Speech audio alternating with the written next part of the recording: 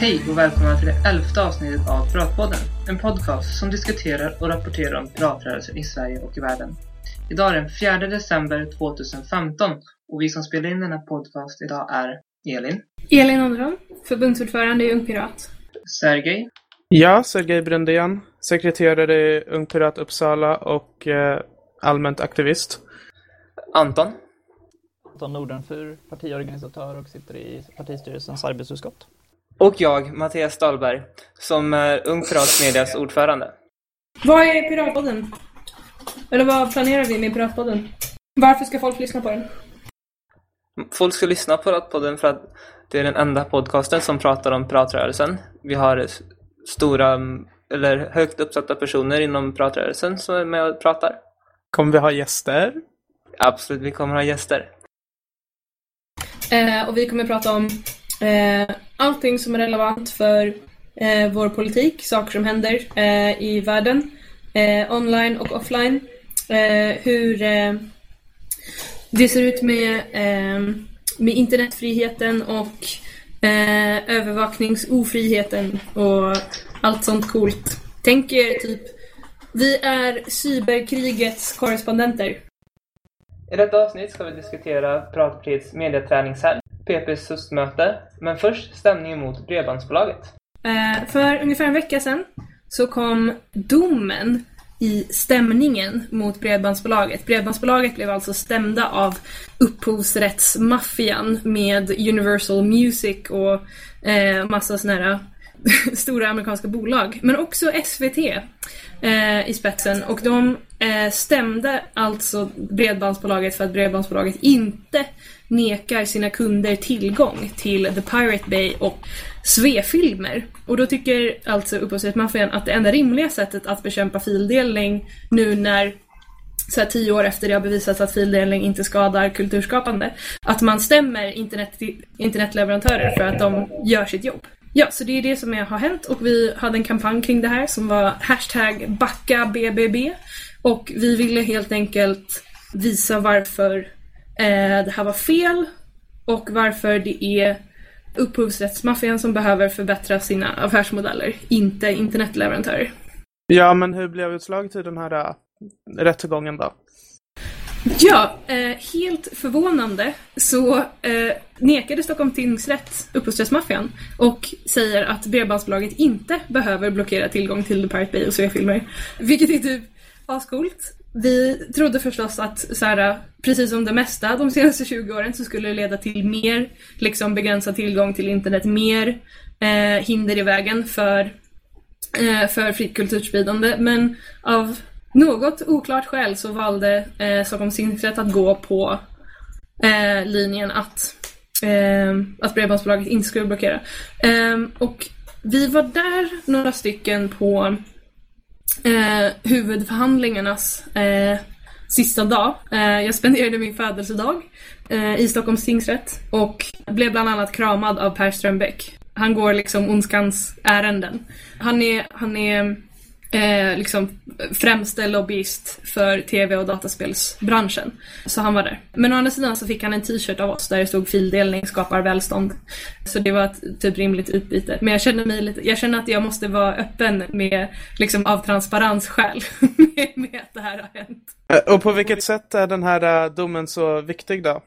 Vad skulle följden av en fällande dom varit i jämförelse med den här friande domen nu? Precis. Det finns en liten så här juridisk detalj i det här fallet som jag tror är det som fick tingsrätten att liksom välja sida. Och det var att i svensk liksom lagstiftning, eller så här, hur liksom rättstraditionen är, så måste tingsrätten kunna finna att om man stämmer någon och kräver att en åtgärd liksom ska göras, till exempel blockera tillgång till hemsidor, då måste man också liksom bevisa att personen, eller så här, den part som ska göra den här åtgärden också är skyldig till det brottet som åtgärden är tänkt att liksom göra något åt. Så det kallas typ medverkansansvar, vilket betyder typ att för att få en fällande dom så skulle man också behöva konstatera att Bredbandsbolaget bidrog till olaglig kulturspridning eller olaglig spridning av upphovsrättsskyddade verk, vilket man inte tycker att bredbandsbolaget gör bara för att de levererar internettillgång i allmänhet. Så jag tror att det är den grejen.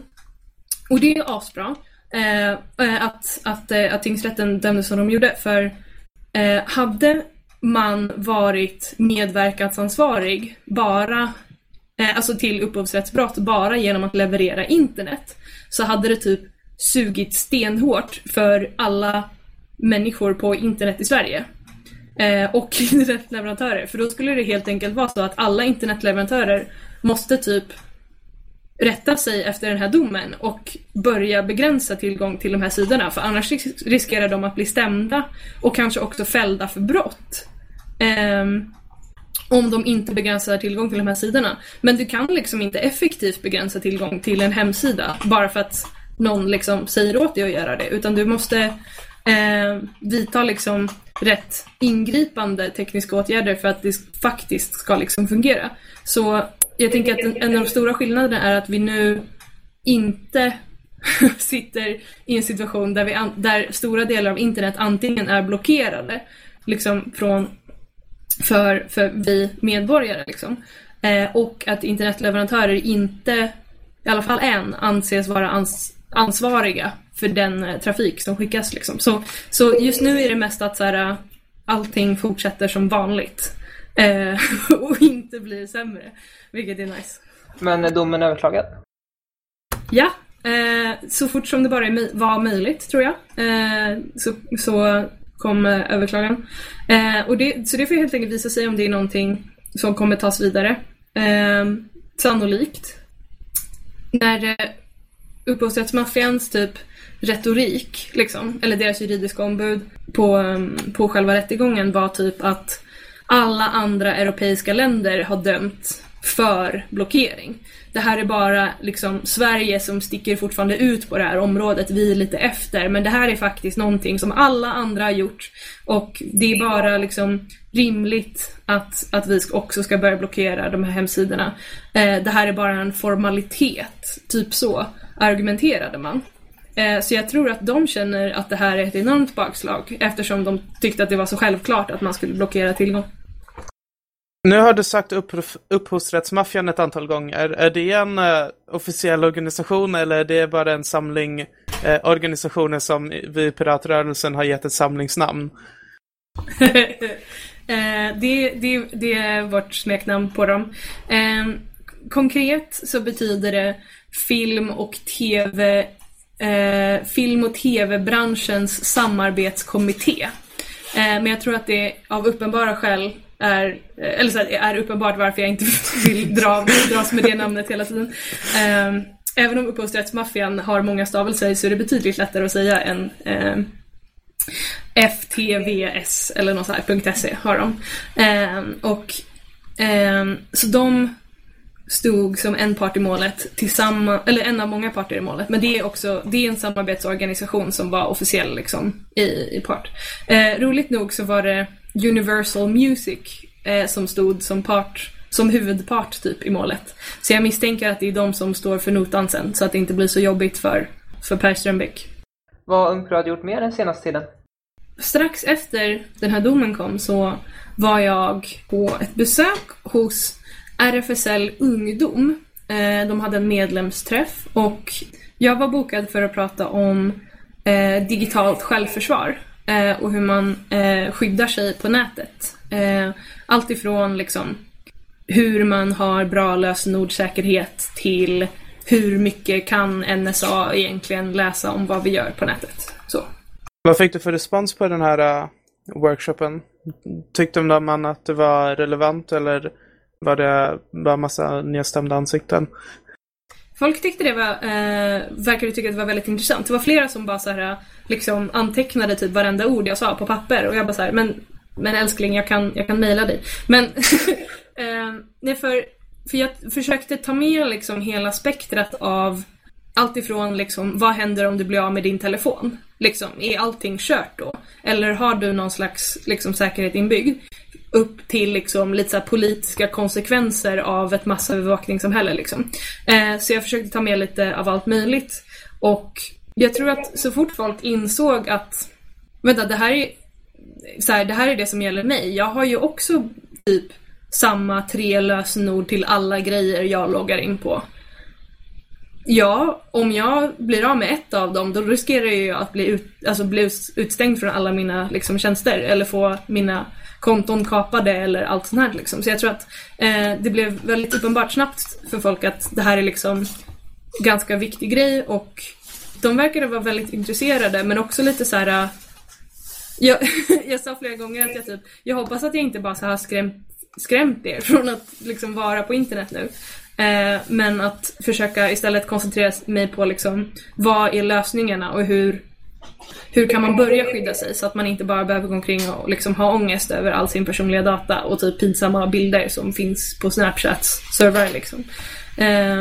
Så folk var intresserade och verkade typ dels så här uppriktigt oroliga för vad som skulle kunna hända, men på något sätt kände sig trygga i att de nu visste mer och kunde börja liksom ta tag i saker än vad de gjorde innan. Så jag hoppas att i alla fall så började folk använda bättre lösenord till exempel.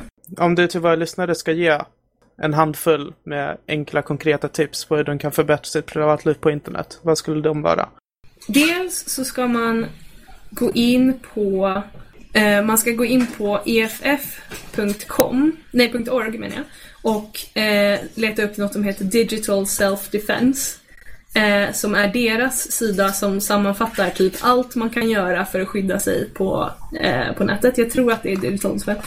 För då kan man läsa på allt om vad man kan göra. Men en av de absolut enklaste grejerna är att istället för lösenord och typ ett par siffror så börjar man skriva ut hela meningar.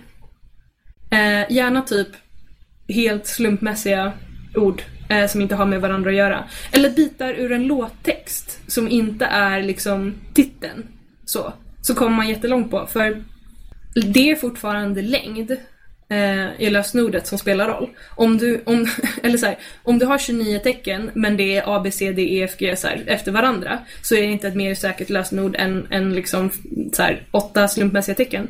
Men när du väl kommer upp i typ så här, 25, 30, 35, 40 tecken, då har du liksom fördelen med att det fortfarande tar extremt lång tid att knäcka långa lösenord liksom.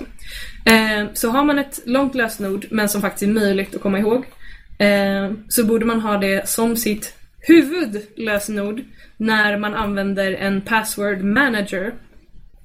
Och det finns ett gäng olika tjänster och vi kan säkert länka det någonstans. Till exempel Encryptor som är en open source molntjänst. Och så finns det ett par liksom kommersiella så stängda också. Men att börja titta på sin lösenordssäkerhet, inse att man antagligen löper stor risk för att vara ganska liksom naiv om sin lösenordssäkerhet. 1 år sedan så hade jag samma 3 lösenord till alla mina grejer. Och jag bara såhär, jag har typ ett annat ansvar nu. Kanske ska ta bättre allvar på det. Så det är såhär, alla är dåliga fram tills de blir bra. Och liksom varje dag är det en ny dag. Man kan bli mer säker på nätet. Så långa fina lösenord. Använd mellanslag. Mellanslag är så här magiskt. Men läs på. Get educated liksom. Och så kan man vara med på Ung Pirats digital självförsvars utbildningar som vi kommer ha nästa år. Yay! Finns det något datum på det? Nej. Vi håller på och skriver verksamhetsplanen nu under vintern. Och den ska klubbas på kongressen. Men vi ska ha minst 3 sådana här utbildningar under 2016. Så håll utkik liksom i mailbrevlådan och på Facebook och sådär. Vad har ni gjort för att försöka värva folk på senaste tiden? Kul att du frågar, Mattias. Vi har varit på DreamHack.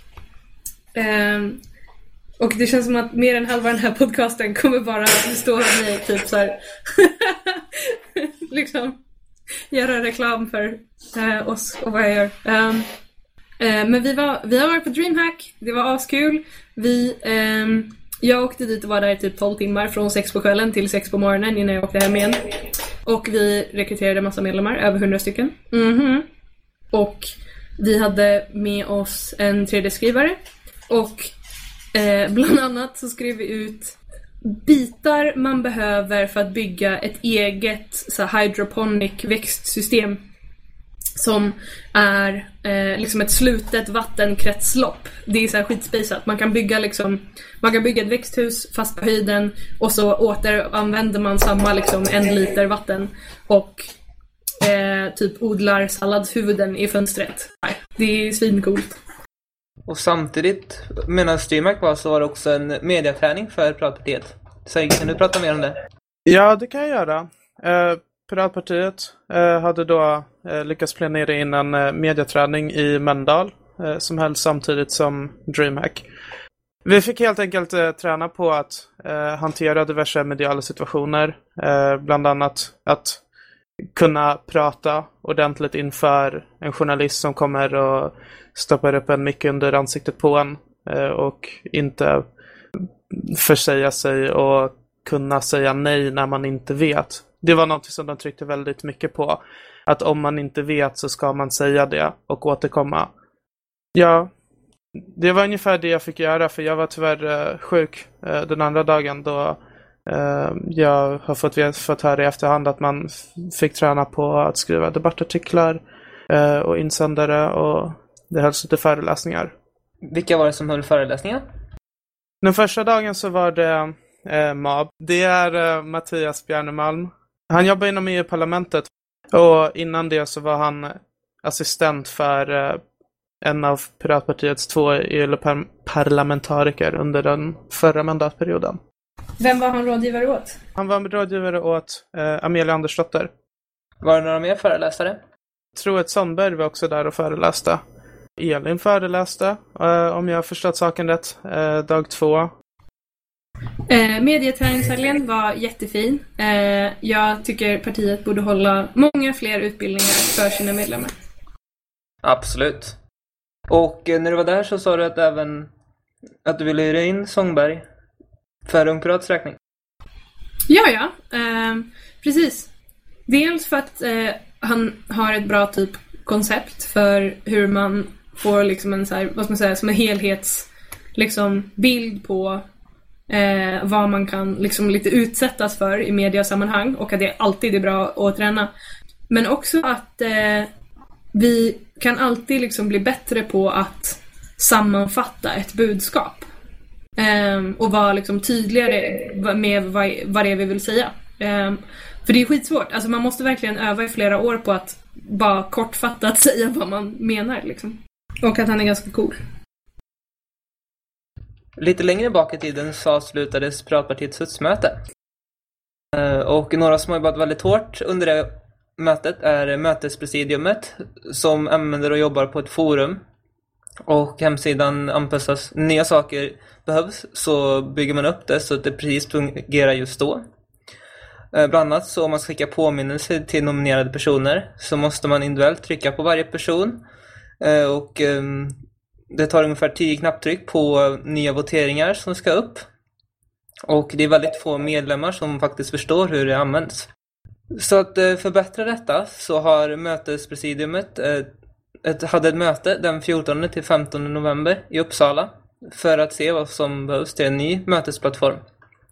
Och då vi kom fram till att vi ska bygga en plattform där det ska krävas så lite mänsklig interaktion med mötet uppbyggnad som möjligt. Och i bästa av världen så trycker man bara på en knapp och sedan så vet systemet själv vad det ska göra och när det ska göra det. Det kommer bli så jävla coolt! Yes. Jag gillar att vi har ett mötespresidium som aktivt kämpar för att slippa mänsklig kontakt. Vad sa du, Anton? Att vi har ett mötespresidium som aktivt kämpar för att undvika mänsklig kontakt. Men alltså, dumt manuellt arbete ska automatiseras. Det är inte mänsklig kontakt vi vill undvika, tvärtom. Vi har ju lobbat på partiet i typ 10 år att ha fysiska möten. Så här, vad vi vill minska är ju att liksom, människor sitter och gör idiotgrejer som datorer gör på liksom en halv sekund. Inte för att så här, hejta jättehårt på folk som byggde det här mötesplattformen återigen snart 10 år sedan. Men den kan liksom förbättras. Så att det inte behövs 15 personer som jobbar dygnet runt i 4 veckor plus för att få mötet att gå runt. Nej, de första dagarna så jobbar vi till ungefär 2 och blir klara. På natten såklart. Hashtag just saying. Så, men har ni några konkreta idéer på hur... vad är det konkret ni vill förbättra? Ni vill göra att det är lättare för mötespresidiet att hantera forumet, eller hantera mötet? Ja, precis. Som det är nu så måste man verkligen kunna koda för att vara mötespresidium. Man måste kunna en databas för den fungerar. Annars så går det inte. Och så ska det inte vara. Och så kommer det bli jättemycket bättre för användarna också. Det är ett ganska liksom klumpigt webb 1.0-igt liksom plattform som mötet är på. Och det kommer bli typ mycket fräschare, smidigare, begripligare, bättre översikt liksom om vad som kommer hända och vad mötet liksom handlar om. Så det kommer bara bli antagligen en allmänt jättestor förbättring. Och så kommer införas gamification. Och för de som inte vet det innebär att man kommer få achievements och XP och levela upp. Och det kommer inte bara just vara på mötesplattformen utan det kommer förhoppningsvis vara på hela Piratpartiets. Alltså, ni ser inte det härifrån, men det är alla tummar upp ifrån vår publik, Erik och Fabian. Nice. För det du sa, Jelen, om att det kommer bli mycket lättare för användarna att använda mötesplattformen, det ser jag som en jätteviktig grej.